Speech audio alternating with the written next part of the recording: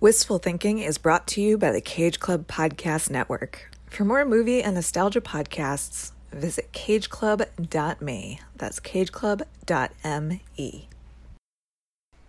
Welcome to Wistful Thinking, the podcast where we revisit pop culture from our youth to see if it's as good all grown up.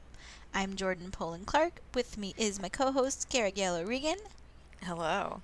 Hi. And today, we're continuing our political theme for November. We watched the movie Dick from 1999, starring Kirsten Dunst and Michelle Williams and a lot of other really amazing people who I forgot were in it. What a cast. It really was. But before we get to that, Kara has some business to take care of. She really wants to tell me about Look Who's Talking. Yes. So, as I think I mentioned on the last episode, I've been watching a lot of Amy Heckerling movies.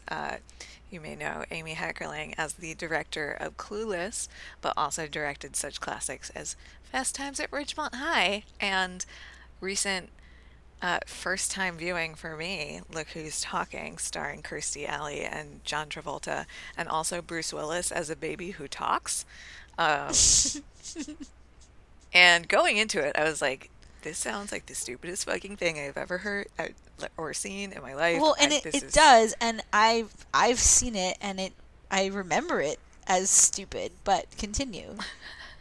Well, I think a lot of people maybe remember the second one more, which actually is very stupid because the idea of the talking baby doesn't have a lot of mileage to it. So when they tried to squeeze out two sequels, it didn't go great. But I had never seen it before, and I am so glad that I got to see it for the first time, like as a 31-year-old woman, because I understood it and like it resonated with me on the level that I did not expect. Because it is about a woman who gets pregnant accidentally and then winds up having to raise the child herself because the guy that knocked her up is an asshole, and John Travolta drives her to the hospital and then becomes her babysitter and then her boyfriend. And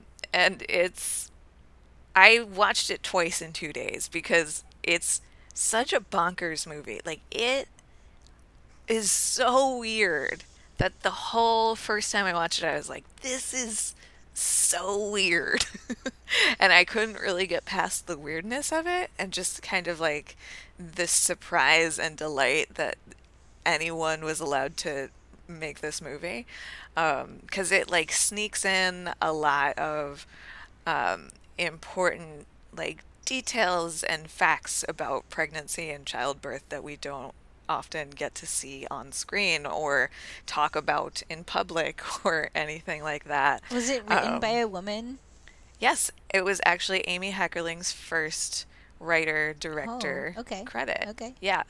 So after she had directed like a few scripts that other people had written, not all of them great, she was like, fuck this, I want to make my own movie.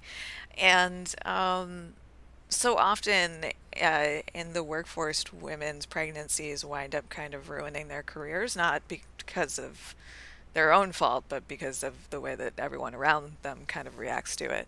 But in this case, like Amy Heckerling had a kid, and the idea came from her experience with her baby, and like her and the guy that she was married to at the time, like pretending to make the baby talk and like just to like amuse themselves. And I just think it's so cool that like she was able to turn this life experience that a lot of times can be detrimental for women's careers into something that grossed like $280 million on a budget of 13, I think. Whoa. Yeah. What a nice lens to look at it through. Yeah. And so I watched it a second time because I was just like, I feel like there's a lot here. There's a lot going on, and I just missed all of it because I just was like, I can't believe somebody made this movie.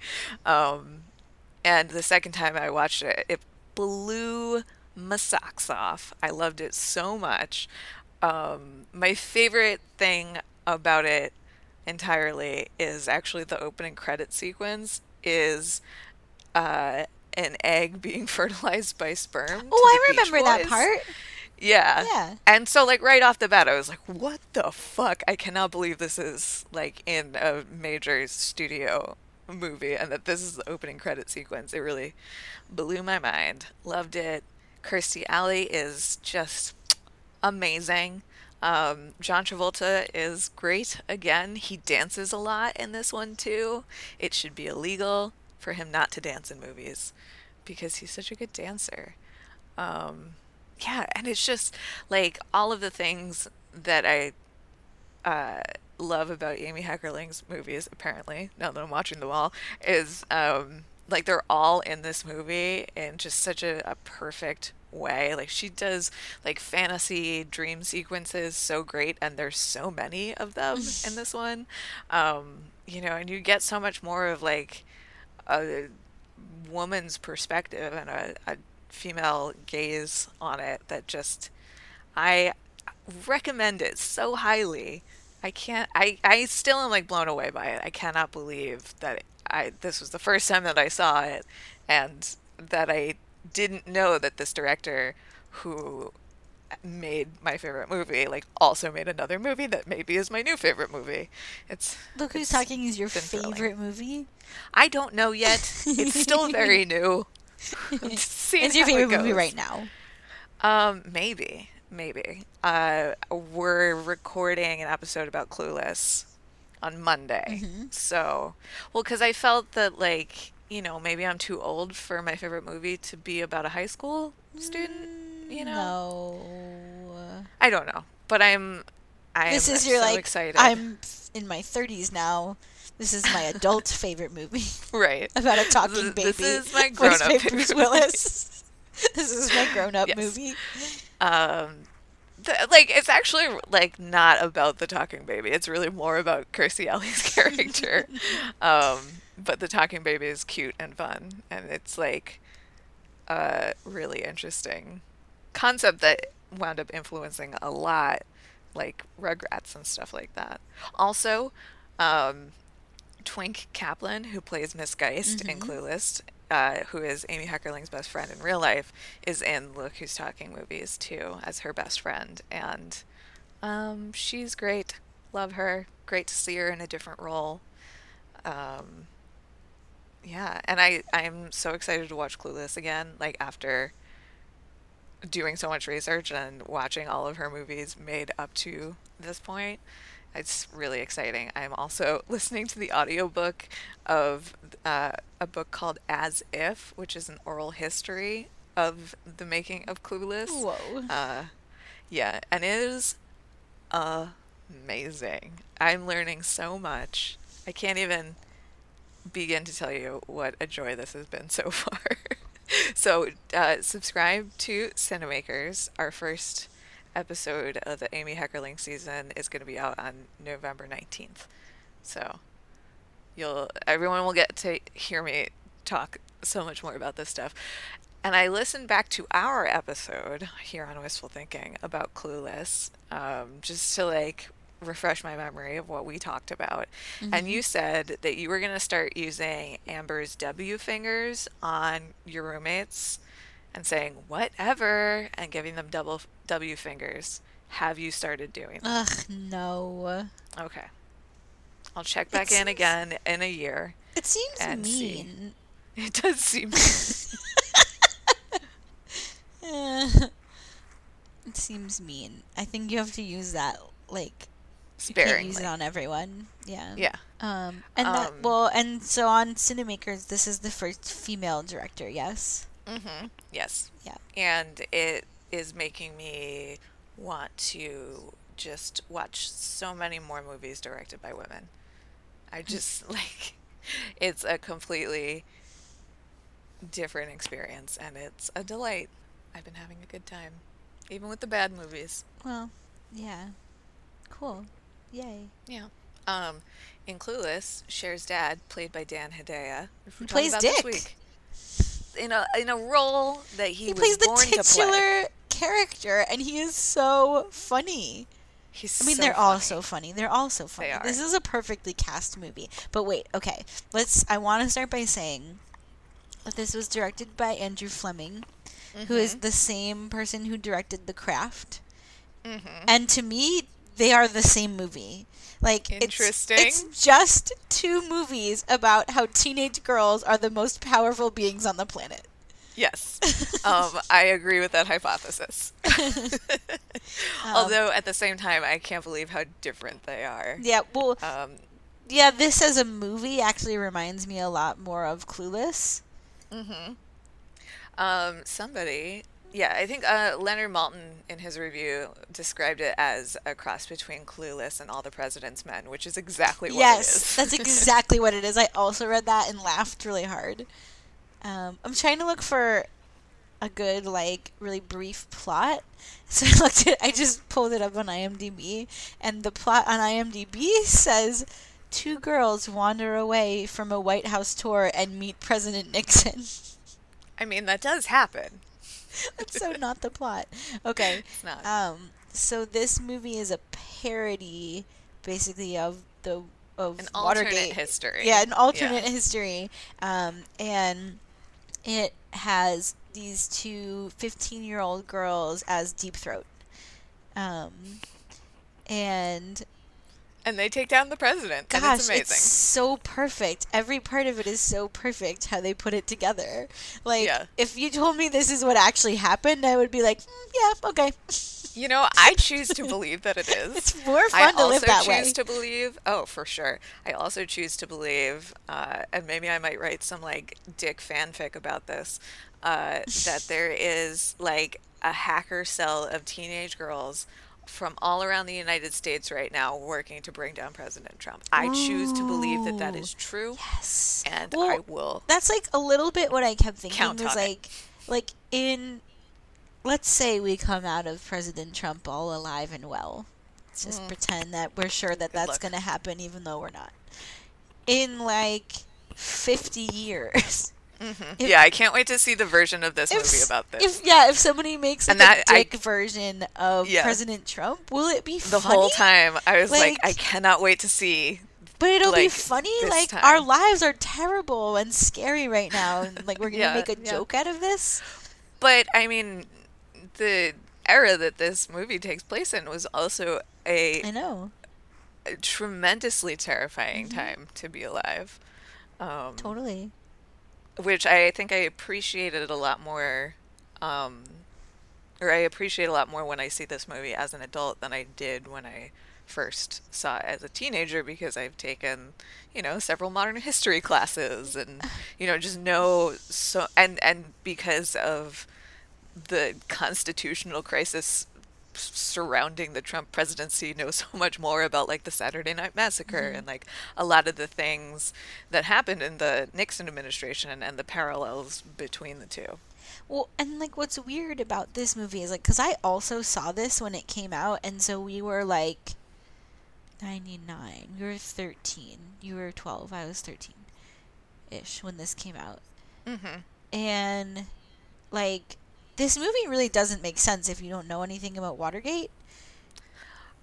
But it's still fun. Yeah, you can still watch it and enjoy it. I still remember thinking it was fun, but like I didn't get it really, I don't think. Yeah. And so it's like fascinating to watch it now and then think about like they really marketed it like showing Michelle Williams and Kirsten Dunst. So it was like it was marketed to teenage girls, and this is so not a movie for teenage girls. That was going to be the most, that this movie was going to do the best in that demographic. So they marketed it toward that demographic, even though it's actually like the people who would appreciate it most are the people who are actually alive in 1972. It was like our parents.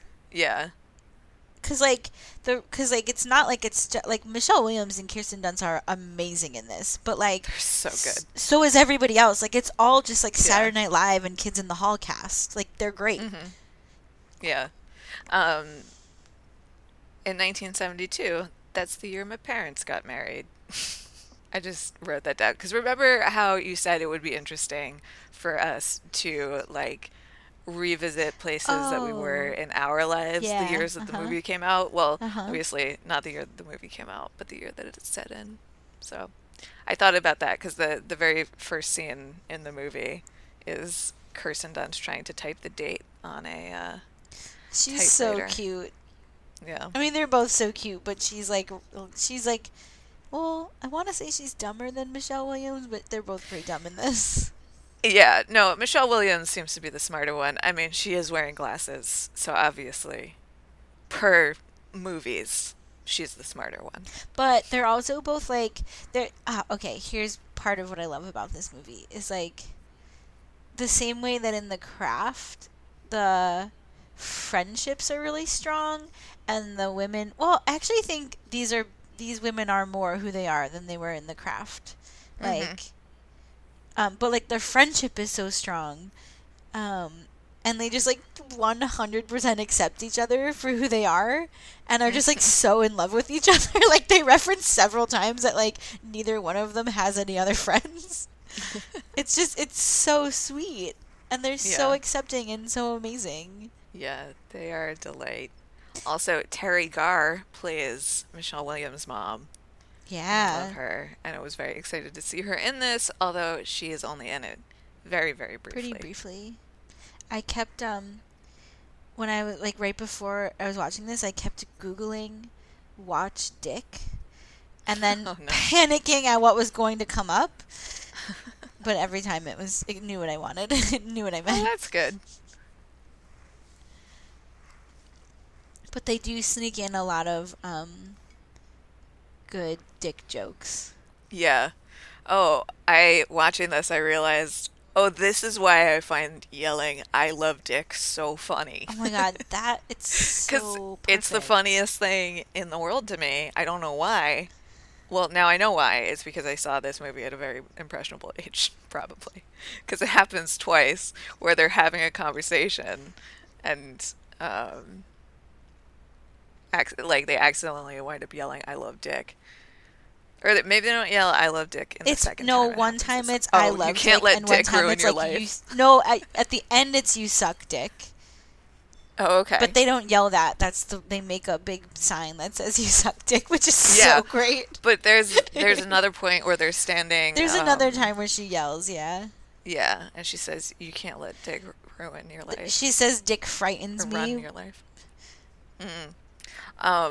Something that I really enjoy about this movie is just the aesthetic of it all, because the sets are decorated in like a really intricate way, and like purposefully patterns everywhere, like plaids and paisleys and plaids and stripes and the costumes too, but like especially in the sets.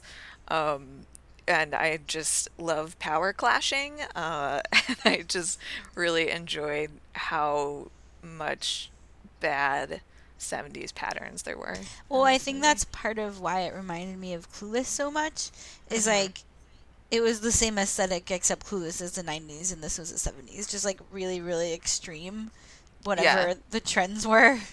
Yeah, and like a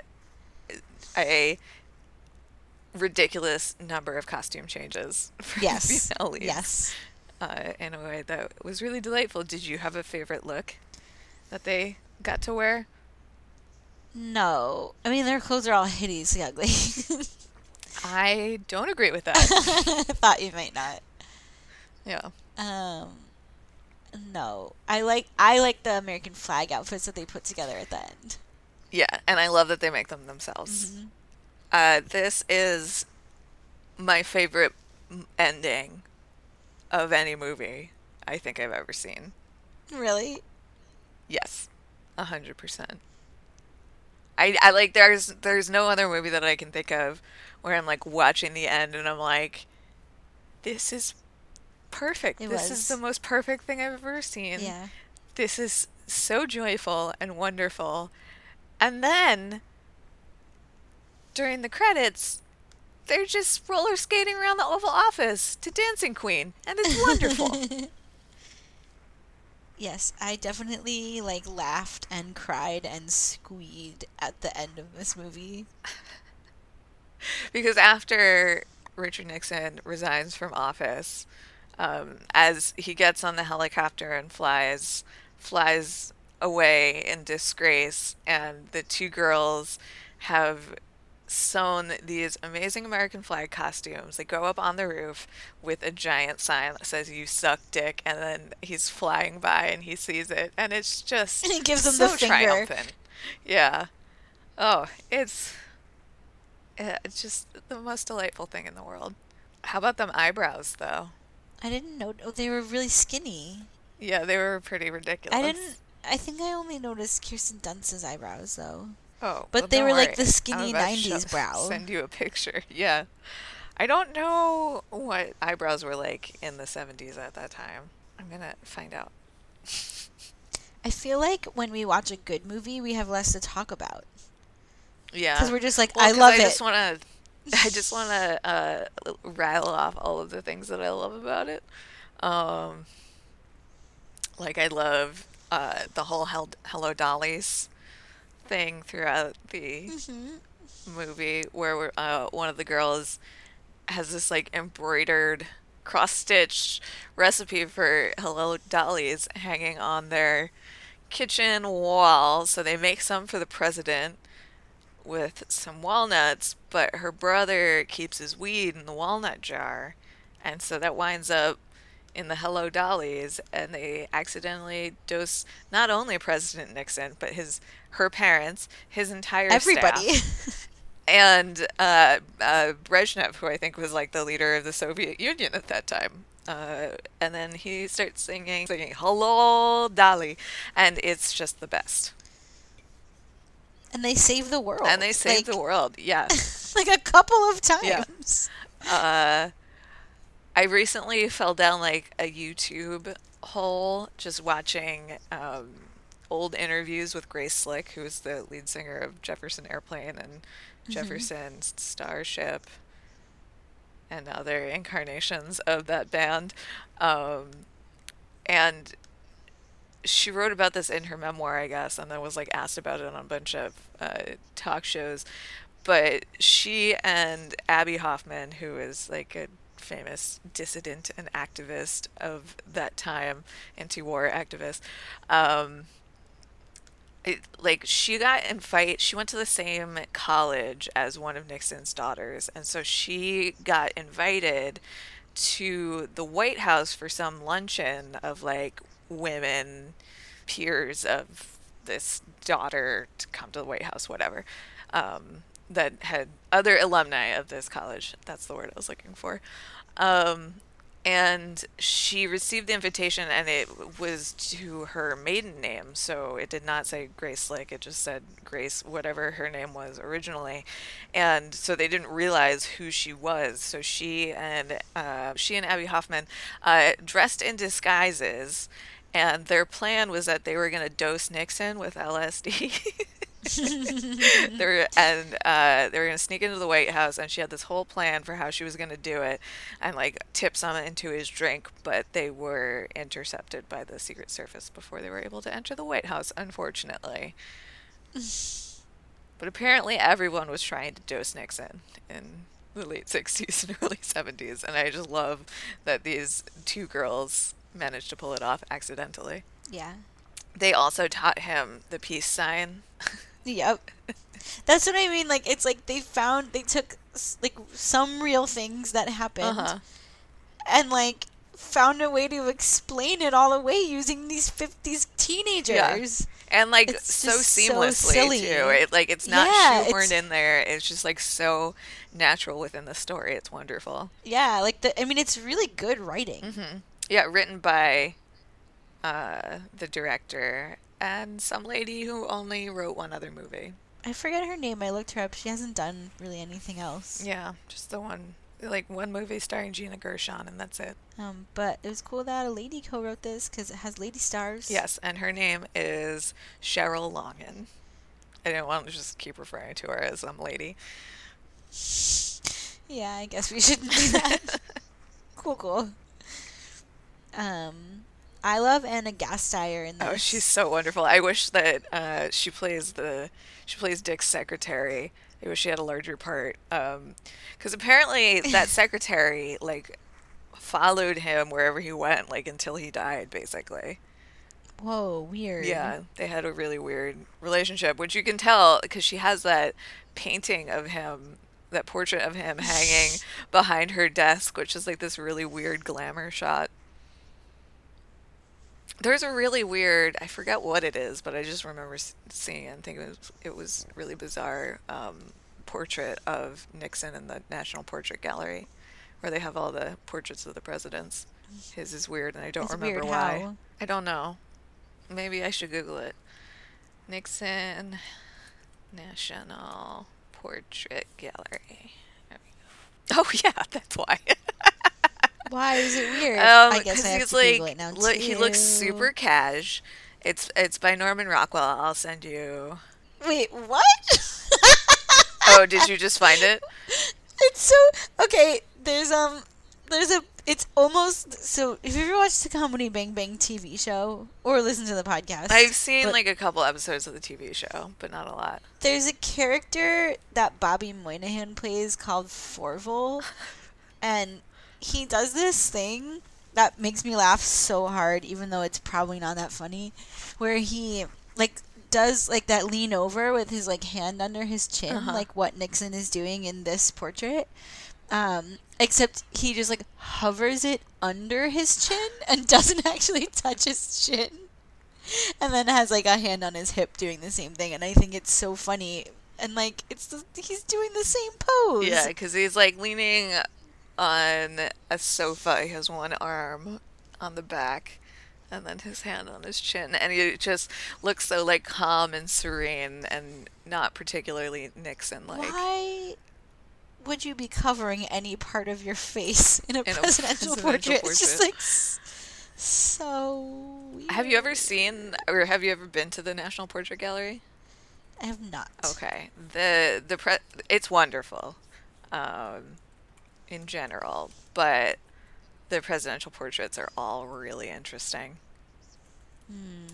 Guess I'll have to look at them. Yeah, because they're all painted by like, really quote unquote big important artists, which is why like the Obama portraits were such a big deal because they sought out black artists that did not have the kind of world renown that like Norman Rockwell did when he did Nixon's portrait and that sort of thing. And those two, the Obama portraits, are gorgeous. I haven't seen them in person, but they're really wonderful. But like Bill Clinton's is a Chuck Close, which is really interesting. Do you know who Chuck Close is? I do now that I'm looking at this. I wouldn't have known, but I guess I have seen this. Yeah, so he's a painter who started his career doing these like really large photorealistic portraits, and then I think he had like a spinal aneurysm or something like that, and is quadriplegic, and like devised this way of painting, this adaptive way of painting where he like uses circles in grid form, or circles or circular shapes in like a grid form, so that when you're like up close to the painting it's very abstract, but when you're far away, you see the shapes all come together as the portrait, kind of like a full-on Monet, but they're like really huge, really incredible paintings. I love his work. And the Clinton portrait is interesting for that reason. I don't know how I got on the topic of presidential Well, you were paintings. talking about. Well, I don't know either. You're talking about Nixon, and so we looked at his. Oh, yeah. Oh, Nixon's secretary. Yeah. Also great in this are Will Ferrell and, what's his name from Kids in the Hall? Bruce McCullough. Yeah, who play an extremely bumbling Woodward and Bernstein. Oh my God, they are so fun. This is like peak Will Ferrell too. Yeah. Like I feel like this is when the world was like, yes, give us this man and everything. We love him. I don't know. I feel like it was actually like just slightly before that era. Was it? Yeah. All right, I could believe that too. But he is doing peak Will Ferrell, like in the very Yeah, best like way. he's exactly himself. And And they're just like, I feel like this movie is actually making fun of men. in a lot of ways. Yeah. Um, Yeah, I mean, it's making fun of everyone, but the men are, like, yes, especially bumbling in this. I agree. Well, I don't know powerful if it men. seems that way or there just, like, aren't enough women characters for us to get a gauge. You know what I mean? Right, because I mean, they are making fun of the main characters too, I Well, guess. just like in this version, everyone's a bumbling idiot. Yeah. But the grown-ups I seem love to that! be much worse than the Oh. teenagers, maybe. Well, because teenagers are allowed to be bumbling Right. idiots. I mean, anyone's allowed to be a bumbling idiot, whatever. But, Well, it's like you expect it one from would someone hope. who's had less life. Yeah, one would hope that, the people in charge would maybe not be. But our current reality shows that is, Mm, uh, yeah. you know. But because if you read or you watch All the President's Men, you get an understanding that like Woodward and Bernstein did not get along. Like the fact Hmm. that they are going down in history tied to each other is actually kind of hilarious. And they just do such a good job of highlighting that and just making them seem like this whole thing just falls into their laps. And they're not these brilliant journalists that they're regarded as. And they're like literally slap fighting each other Yeah. a bunch.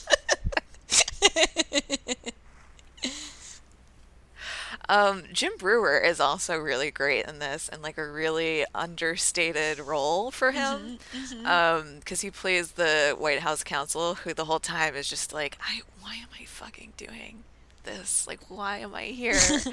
In a really great way. Oh, and the guy who plays Henry Kissinger, too. What's his name? Saul Rubenstein. He's excellent. Also, I feel like a role that he was born to play. Oh yeah, that guy. Hmm. Yeah, I mean everyone's cast awesome. What else do you love from this movie? All of it. The yellow couches in the Oval Office. Just the colors. I just love 70s colors. I also love that 70s yellow. Yeah. When I was growing up, the refrigerator that we had was that color. Ooh, that's super ugly. Yeah, it was wonderful. And like our whole ground floor of the house was like wood paneled and like very dark wood paneling. It was very 70s. Um, oh, I love that hearing Nixon be an asshole about his dog is the thing that like turns them against Hmm. him. Well, because they don't know anything about like politics or Watergate or anything, Yeah, but they like that dog, yeah. and they use that as their gauge for like somebody being a good person or a bad person. Like he's Well, a good person I when he mean, likes the dog, and when he's mean to the dog, he's a bad there's person. plenty of like other ways to judge people, but I think that's a pretty accurate That's way. what they use Yeah. though in this. I mean, President Trump is the only president, I think, in his American history, at least modern American history, that hasn't had a dog. And I think that says a lot about him. Also, Mitt whenever I'm a cat Romney, person, you cannot like, have a dog. strapped his dog to to like the roof of the Yeah, family remember minivan. that weird thing? Oh my God. Was Mitt Romney also the one who had binders full of women? Yep. Ah, what a That was what a hilarious. quaint time. More innocent time. What I What a wouldn't cartoon! what I wouldn't do for binders full of women. Binders full of women. That was the worst. Yeah, what Was a it good though? time that was. Because that was not that bad. No, it really wasn't. It's so much worse. Ah. So yeah, there in my fantasy there is this hacker cell of teenage girls. They're all over the United States, and they are working to bring down the Trump administration. They're working on getting that P tape. They're working on getting all the other tapes. Not that anything could really be that incriminating at this Do you think point. maybe they could be working with teenage girls in Russia? Oh, international sisterhood. Yup. Although it's hard for me. I feel like as a child of uh, the late 80s and 90s who consumed a lot of things about computer hacking from the 80s. Like growing up, it's hard for me to trust, you know, Russian hackers. Oh yeah, But sure. But times are different. Everyone, everyone's I like hacking to everyone. imagine that. Yeah, I mean, everyone's hacking everyone for sure. I like to imagine that, maybe the Russian teenagers, are catching a little bit of this Me Too. Maybe they have some stuff to rebel against. Like, Pussy let's get Riot all the women definitely together. involved. Everyone's got Yeah. some cool colored balaclavas. Anyway, back to my fanfic about what's happening right now. You know, eventually they'll crack the code, they'll crack the case, and everything will be fine. Right? Okay. Please. Cool. Yep. Sure. Um, Well, I have some nostalgia-related things to talk about that are not Dick okay. related. Can I just rattle off a few trivia points before we get Yes. to that? Okay. 1. Most of the clothes used on the film are original polyester clothes from the 1970s. They were bought brand new from a warehouse, the way that, like, Mad Men did. Co-writer and director Andrew Fleming wanted a feel of a 1970s movie, so he tried to frame scenes as he thought they might have been framed in a comedy from that era. He also used analog tape editing tools rather than digital to maintain this film. Both Dan Hedaya and Saul Rubinek appeared in Nixon, though not in the same roles. Co-writer and director Andrew Fleming said of this film, former President Nixon and the Watergate scandal to the Washington Post, quote, originally we thought it was an irreverent way to treat something serious, but in reading the transcripts of the tapes, we felt that he was irreverent. He violated us, lied to us, did things that were illegal, and seriously, permanently damaged this country. I'm amazed that there is this effort to rehabilitate his image, which apparently people were trying to do in the late 90s to, like, kind of go back and make him seem not as bad.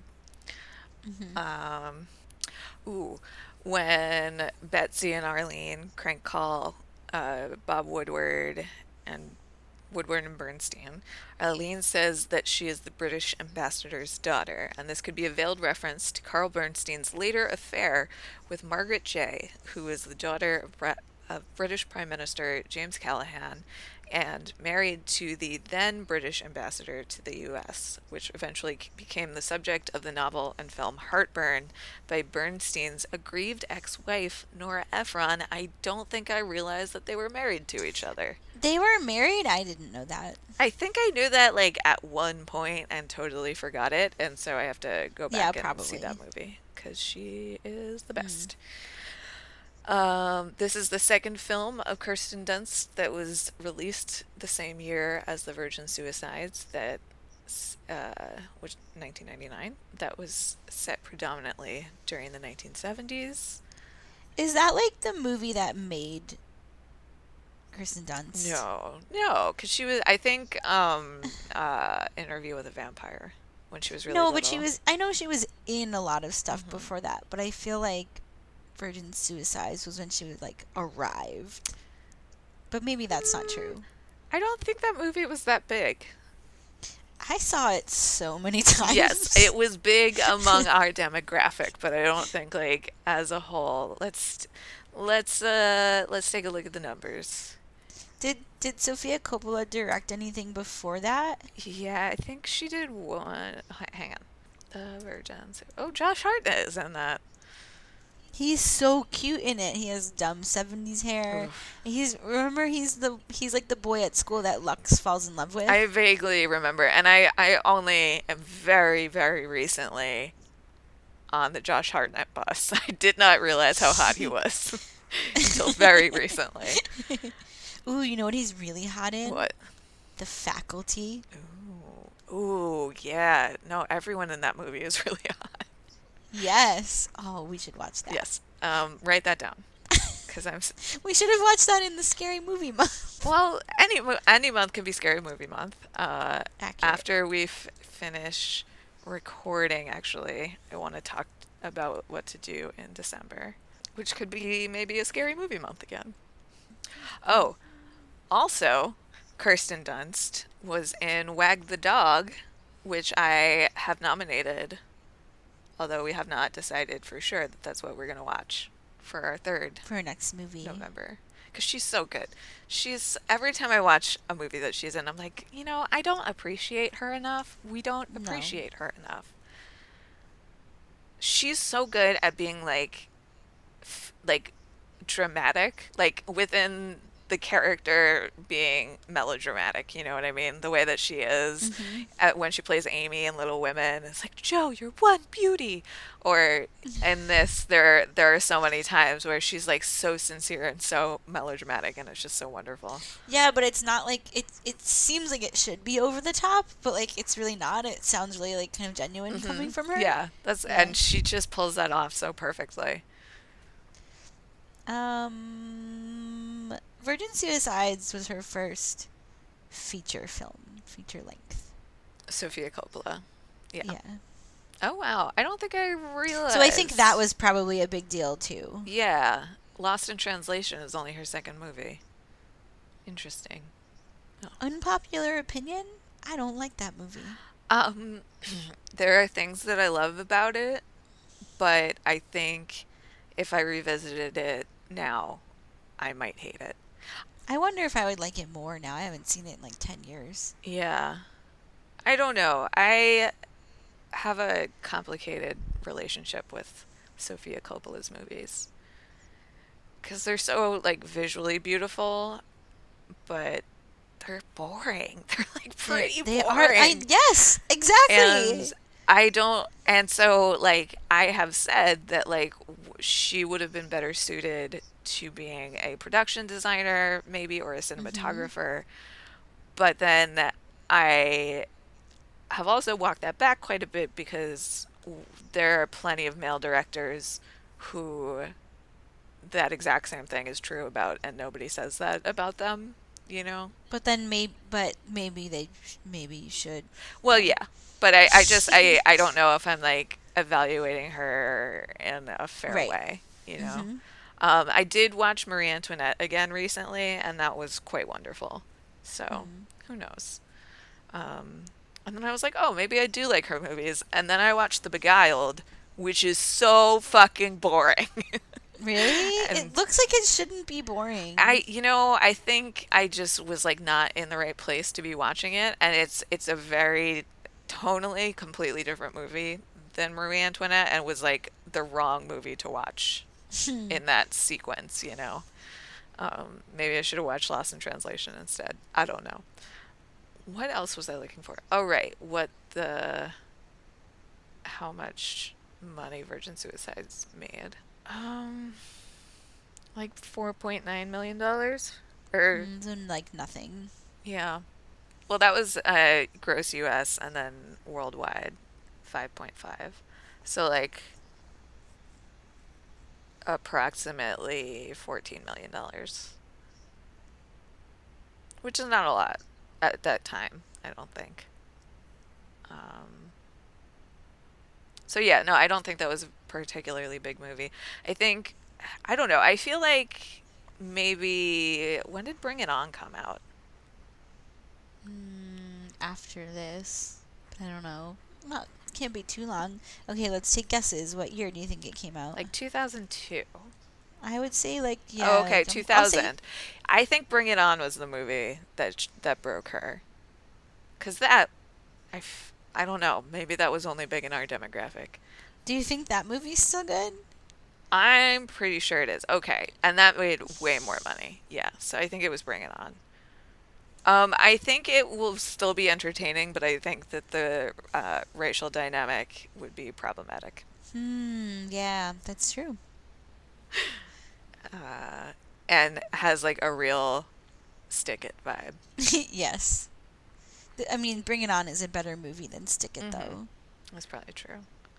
I mean, it's not, because, like, Stick It's the best movie that anyone's ever made, but... One last trivia point about Dick, and then you can talk about your nostalgia whatever you're going to say. The writers had attempted several different scripts with teenage girls as protagonists. The idea of using the Watergate scandal came from a real life experience of the lady writer. That Whose name we cannot remember. Her name is Cheryl Longin, Oh. but Yeah. if I had said Longin, people would have been like, I'm sorry, who is that? So it was based on a real life experience that she had had with Nixon when her family stayed at the same hotel as him. As a child, she and a friend pelted him with ice cubes, causing a minor disturbance. And they had cited the Watergate scandal as a defining political moment for their generation. And said that she channeled the resulting anger and cynicism into the script.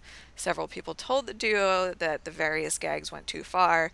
Fleming, who believed Nixon got off easy, said they fought to keep everything in the movie. They approached Ben Bradlee and John Dean to play themselves, but both ultimately declined. They were members of the administration. I don't remember who exactly. I think maybe one of them was the Attorney General. I don't know. Anyway.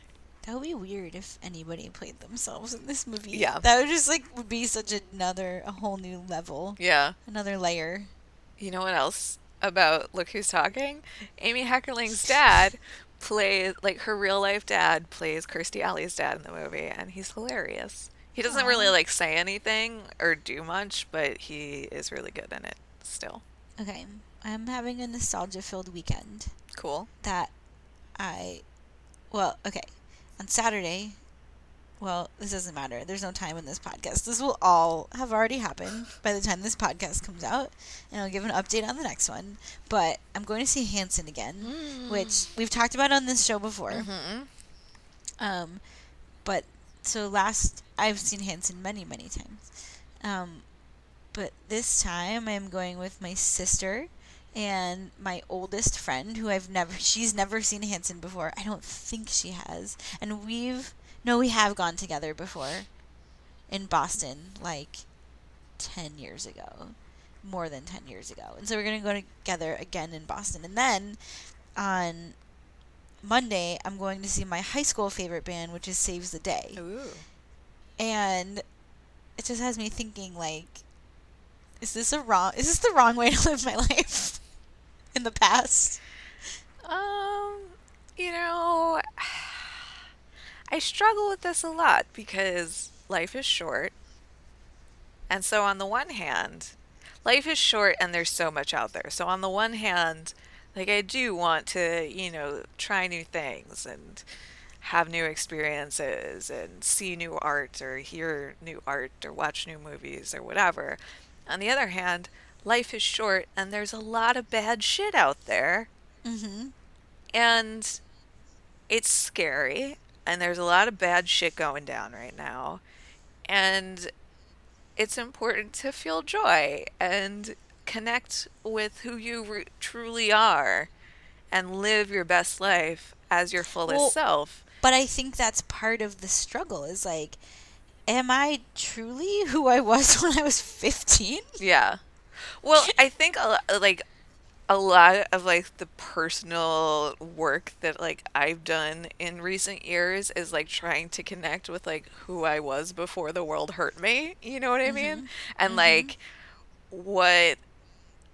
what really is my true essence as a person and what are my true interests and not what has been dictated to me or what I've avoided because I was supposed to or I was just that sort of thing. So you said that you try to figure out who you were before the world hurt you. You feel that a version of this is not a good use of words, but a quote unquote correct version of yourself existed before the world hurt you? Of course not.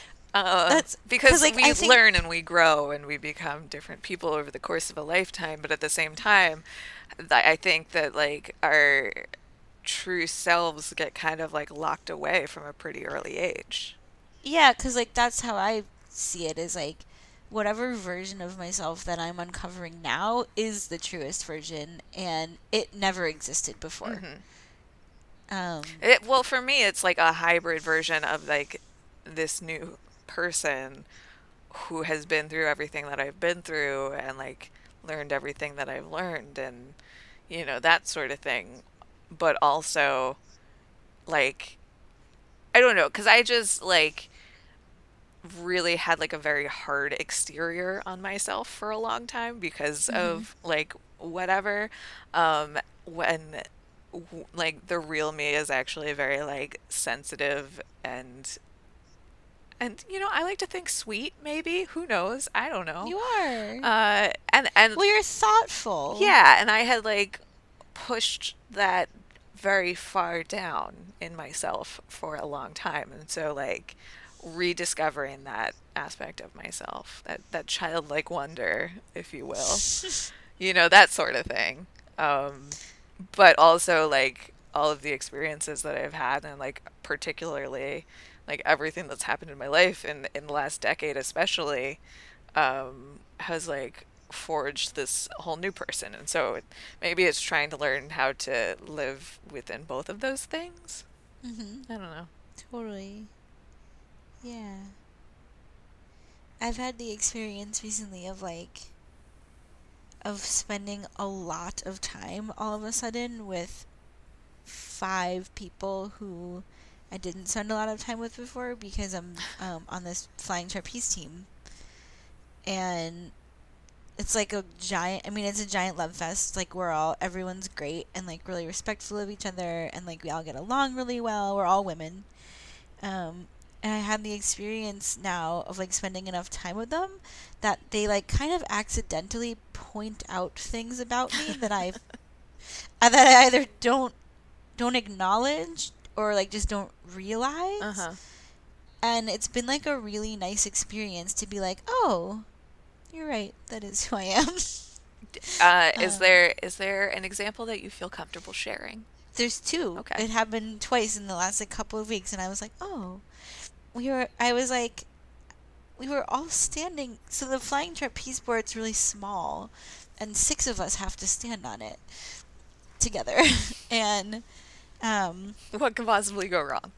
it's very crowded. But whatever. We all we know how to share space. It's just like a thing you learn in circus if you're gonna work with other people. Yeah. But I was like, I don't even remember what I was doing. I was like standing really close to one of them and like snuggling up behind them, and then I was like trying to. Have you ever done the thing where you bite your elbow or like have someone squeeze it really hard because it doesn't really have very much feeling? You have no idea what I'm talking about. No, I'm too busy trying to bite my elbow. If you were here, I would do it for you. Okay. But so that's a thing that I like to do to other people, and then have them do it to me because I just think you can bite so hard before they can feel it. Wait. Okay. I'm gonna need you to be a little bit more specific. Where are you biting, and how are you getting it from your elbow and into your mouth? Because I am very hypermobile, but I can't get my elbow into my mouth. You have to do it to someone else. Oh, okay. You can like pinch it on yourself. Like this, just the skin, or yeah, just like the part of your elbow that's just skin. Yeah. Oh, okay. Now I know what you're talking about. Okay, that makes a lot more sense. So anyway, You were talking about like the full elbow joint. No. Did you just try to put your whole elbow joint in your mouth? Yeah, I did. But so I was just what like, am I chewing? I was doing dumb stuff like that up on the board when we were flying, and one of them looked at me and she's like, Jordan, I never realized it before, but you're kind of just a snuggly cat, huh? I was like, yes, I am. But it's like if you met me, you would never know that right away. Like most people would never know that because I'm actually a swarm of bumblebees, and you have to get through the bumblebees first, Yes, I do know. So, and then another one, we were doing something that was really hard, and I was whining about it, and my coach was like trying to help me, and I was like yelling back at him. I was like, you don't have to help me, I'm just whining. And one of my teammates was like, yeah, Jordan whines to self-soothe. And I was like, yes, exactly. Oh, I do that too.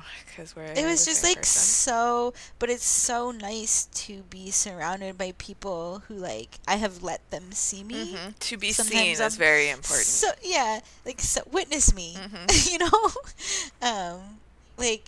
sometimes on purpose and sometimes by accident. Yeah. And then to have it acknowledged. And also not just acknowledged, but like accepted and affirmed. Because it's one thing for someone to be like, yeah, you whine because you self-soothe, and actually it's really annoying and you should stop doing that. Versus like almost standing up for you and just saying like, this is just the thing that she needs to do. That's amazing. Exactly what it was like. Yeah. That's so nice. It is so cool. And I've just never like really had that experience before, and it's like helping me see myself in new ways. And like having me feel safe in different ways. It's cool. Well, that's the best. We need more opportunities in this world to feel more safe. Well, because then it's like, then I think about it and it's like, what if I felt like this for my whole life? I know. What if that's everybody a heartbreaker, could feel like isn't that? It? Yeah. What?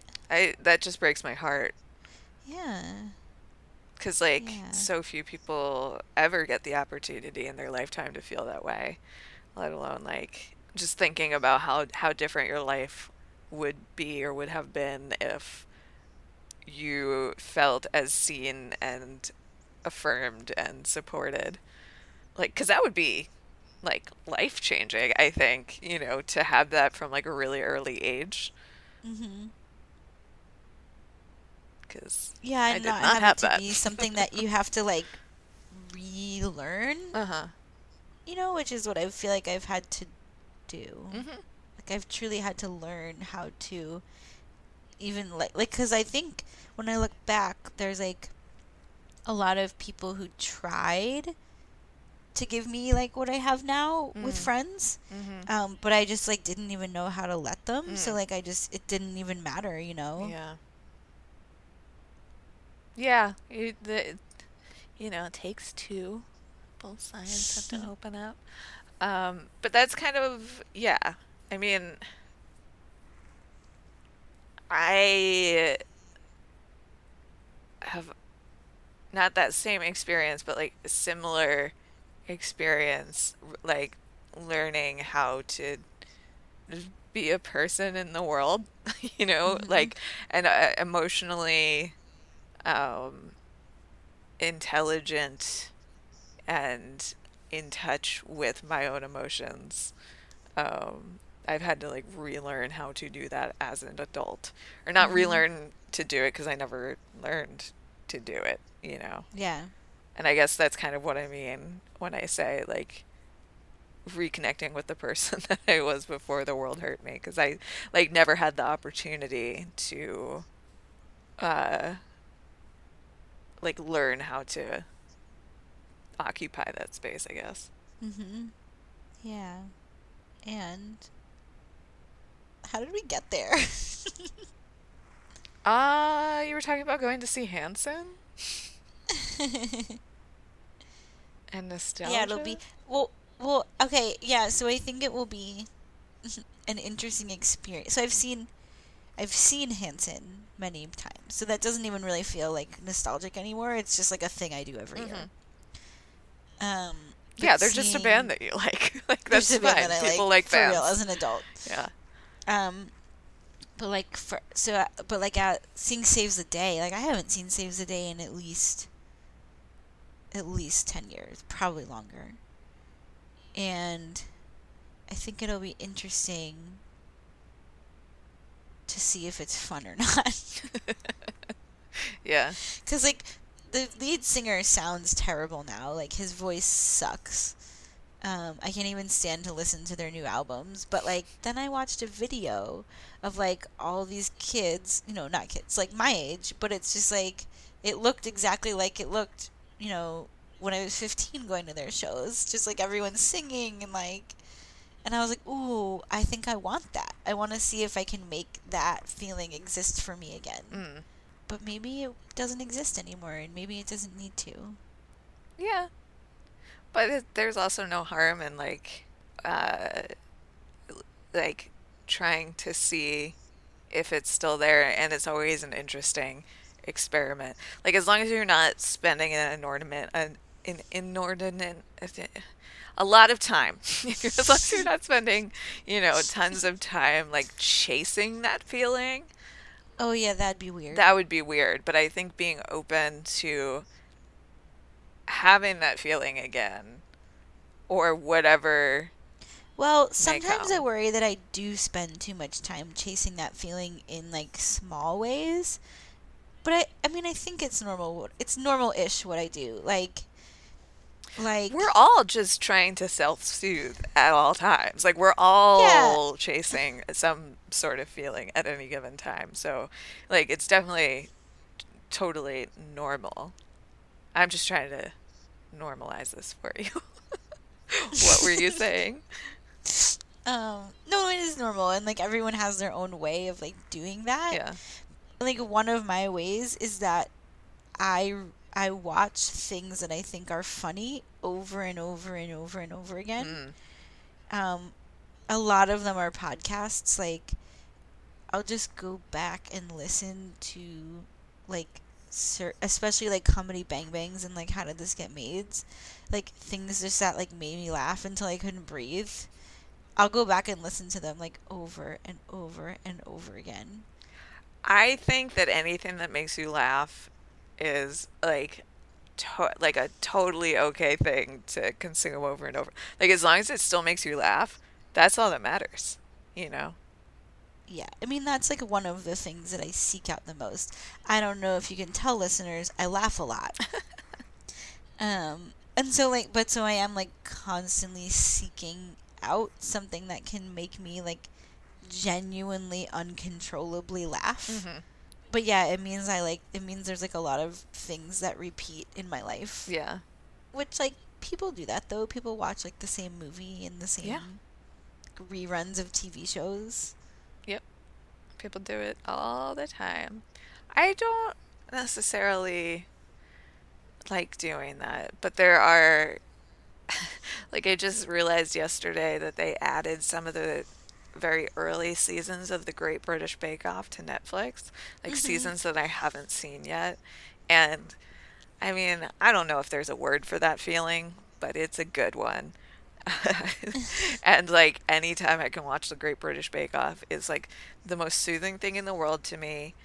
And it is something that I can rewatch, but I don't unless like I really just need like some Great British Bake Off vibes, but to like find that like I knew that there were seasons that I hadn't seen because they weren't on Netflix, but to like actually be like, oh my God, and I wasn't expecting it, and it's here, and I haven't seen any of these episodes. It just was the best feeling in the world. Also, Netflix just added some episodes of Jeopardy, which is another They did? favorite I knew self-soothing thing of mine. Yeah.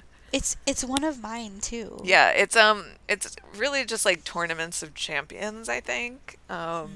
But, it's still Jeopardy. It still has the music, still has those graphics. I respect their commitment to their aesthetic. Just It's never it's changed. never changed. No. I mean like they've updated the graphics like a little bit over the years, but it is exactly the same and it is just the most soothing thing in the world. You Yeah, don't even have to wait for commercials. I remember I really liked the Jeopardy music when I was small. Mhm. And my parents tell me this story about when I was like 2, like I don't remember this, but my mom was in the hospital. She had a lot of knee surgeries when I was young, and my mom was in the hospital, and so we were visiting her, and I heard the Jeopardy music from like a room that was not my mom's room, and so I just like ran down the hallway yelling Jeppy, Jeppy, Oh, because I really liked it. that's so sweet. I can't remember if we used to watch it at home because my mom likes Jeopardy, Mhm. or if like I had this babysitter. I feel like Jeopardy was like the thing that was on like around when my parents would come to pick me up, you know? Yeah. It's like that's the time of night that it's on. Mhm. Interesting. I feel that joy about The Good Place right Mm. now. I And haven't watched it's any of this season yet, but like I'm just saving it I like to I'm bank up s- the episodes I'm and just take a real strong hit of it all at once. I'm jealous. Like, Yeah. I'm jealous of you that you haven't seen them yet. And you get to experience them for the first time. I know. It is nice. It's such a delightful show. And it only keeps getting better. Yeah, it's really bizarre how they managed to do that. And then, like, and even when it isn't getting better, I, like, trust so hard that, like, it's going somewhere. Mhm. Like, there'll be an episode that I'll be kind of like, whatever. But I, like, know it was all for a reason, and that wherever they're taking me is going to be so much better than I can even imagine. I had another, gonna talk about Look Who's Talking again. Had a weird experience watching it, because they use, or maybe it was this, yeah, it was actually, it was the second movie, Look Who's Talking to. They use the George Harrison song, Set on You. I got my Mm-hmm. mind set on you. Yep.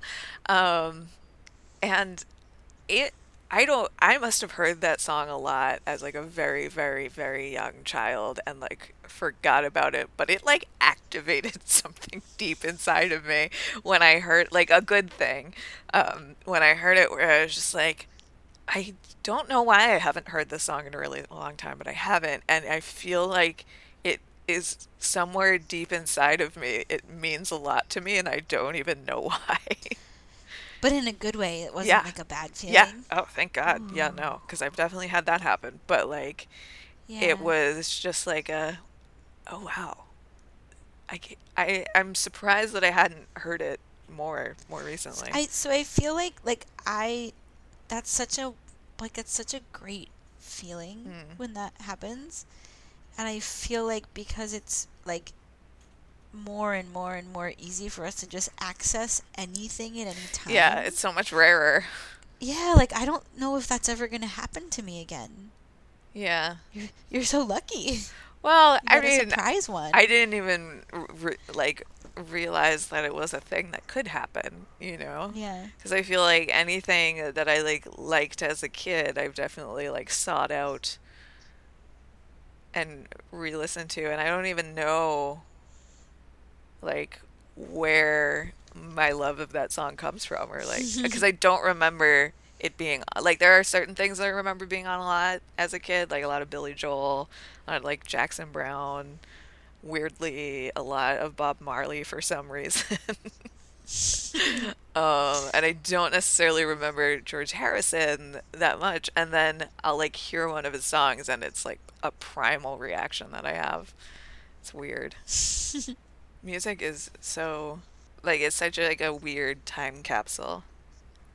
Because I Yeah. have been also listening to a lot of like goth music that I was into in like eighth and ninth grade. Like what? Oh, when I rewatched Marie Antoinette a few months Mhm. ago, she uses a Susie and the Banshee song in that, and I was like, "Oh yeah!"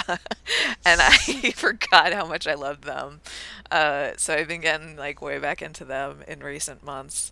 Listening to The Cure a lot, and then Spotify started putting a lot of songs by the Smiths on my playlist, and I was like, they're trying to make me get back into them, and it's working. And so like I've like reheard recently a lot of songs that I hadn't heard in like 15 years, and just Mhm. like, whoa, and I know every like lyric to it, and it's just like so bizarre to, you know, just like get in that time machine. Yeah. And to find out that it's still in your head is like, Hmm. whoa. Where was I keeping that? Yeah. And why can't I remember important things? Right? Yeah. Brains are weird. Brains are. Oh This man. week also, I was doing something with my therapist, and she told me to think about it. It made sense. It's gonna sound weird when I say it, but she told me to think about like my brain floating in the liquid in my head. Oh no, I do that sometimes. Like when I have like a headache that is like particularly pressurized, I will like think of my brain existing outside of my skull. So I let some of the air out, you know? Does it work? No, no, but it's, just like uh, helpful to visualize something other than like an axe in my skull or whatever it happens to feel like. Headaches are fun. Sorry, what were you talking about? Just my brain floating in liquid, that's Yeah, all. cool. What kind of liquid? I don't know, like head A liquid. soup? A stew?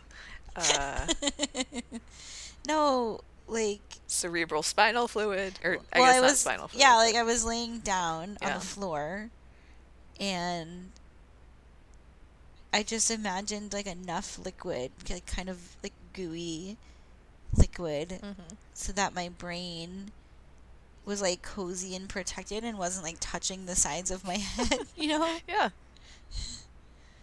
And it was nice. Have you ever been in a flotation tank?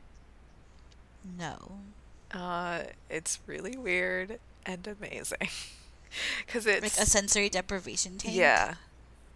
Yeah. They sound creepy and weird, and like, why would you do that to yourself? But it's actually kind of the best No, it because sounds great. I mean, I love anything weird that can happen to my body, and that is like relatively safe. Like Yeah. I'll do it. yeah, no, it's wonderful because they heat the water to like whatever normal human body temperature is. Mine is lower, so that was a problem. How But low is yours? I'm usually at like a 96 or a 97, and I think a normal person is like 98.7.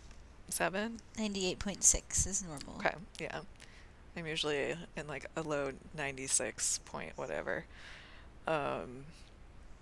Which makes it hard to figure out if I have a fever or not. Because I'm like, well, it's higher than that, but not quite like fever territory. I don't know. It's complicated. Because like, are you just normal now? Or? Right. But yeah, no, I wound up getting cold for whatever reason in there. But like, you just like float, and there's depending on the kind of tank that you're in, like some of them have lights and music and stuff that you can play, but you can also turn it off, and it's just like total darkness, total silence, and it's pretty great. It's really good for like ADD brain or any sort of like overstimulation, and I found it really helpful. I only did it like a couple times because it's expensive and I have to drive far, so by the time I get home, I'm like, all of the benefits were undone by that traffic. Oh. But I found it really helpful also for like my general chronic pain level. Just kind of like turn the noise down a bit, which Yeah. was nice. I feel like we need Definitely think I more would like it. opportunities for like sensory deprivation in general. Yes.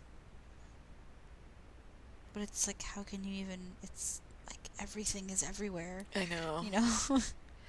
There was I didn't get there to see it while it was there, but there was like this like silence chamber at the Guggenheim for a little while, where you could like go in and experience total silence, which is not something that you can really experience in other environments. It must be really weird. Yeah. Yeah, and the chamber was designed to look like it like went off into like infinite space. But Cool. I'm really bad at getting Scary and to cool. museums while they have the thing that I want to see. I need to get better at that. But yes, scary and cool. I think we did it. Yeah, I mean, we went all sorts of places. That's good. Yeah, I like when we do that. It's nice to just talk sometimes. Yeah, I agree. Well, you got anything you want to plug?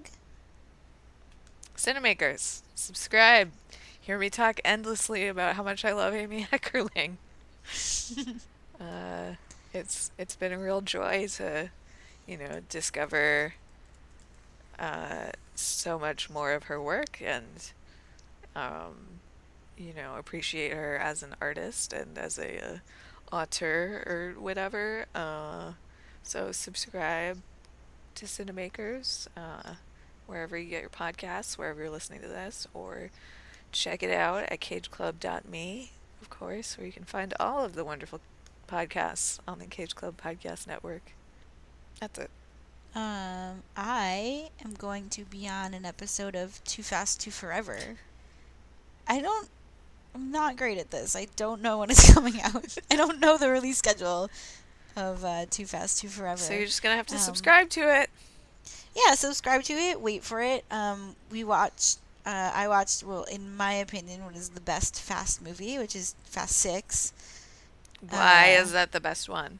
It just is. It's like when they realized what they had and started to like a little bit make fun of themselves. Like they become literal superheroes. Like they do things that humans can't do. It's just so fantastical and silly and funny, and I love the car chases and I love the stunts that they do. It's just it's the best one.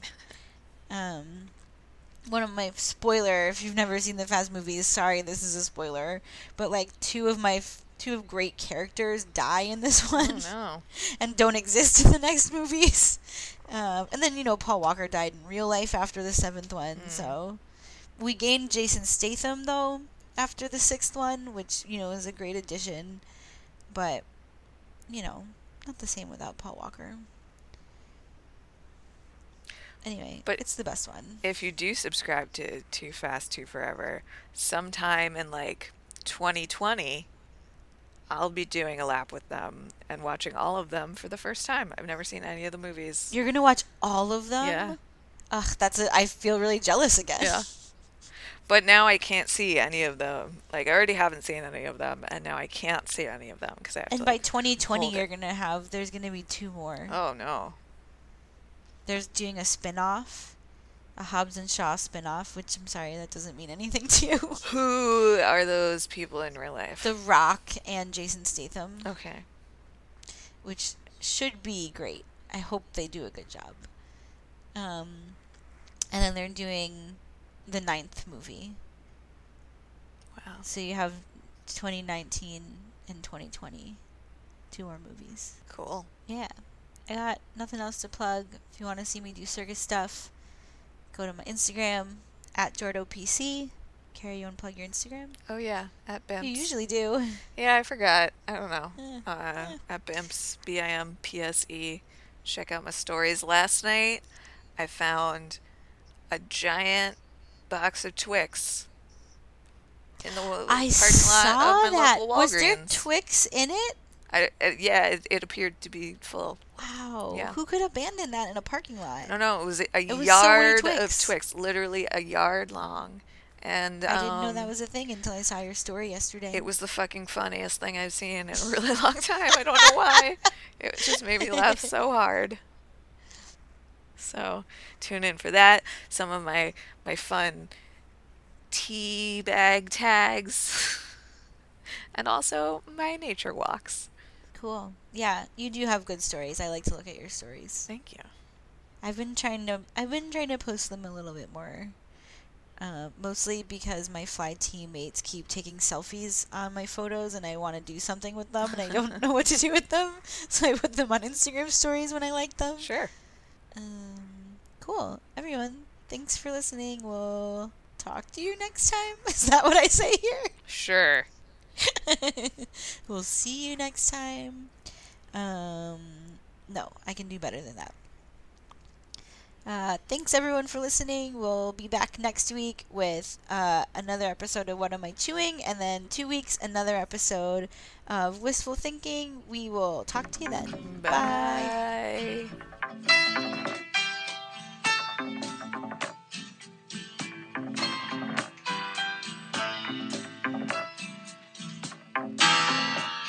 You walked into the party like you were walking onto a yacht. Your hat strategically dipped below one eye. Your scarlet was apricot. You had one eye in the mirror as you watched yourself go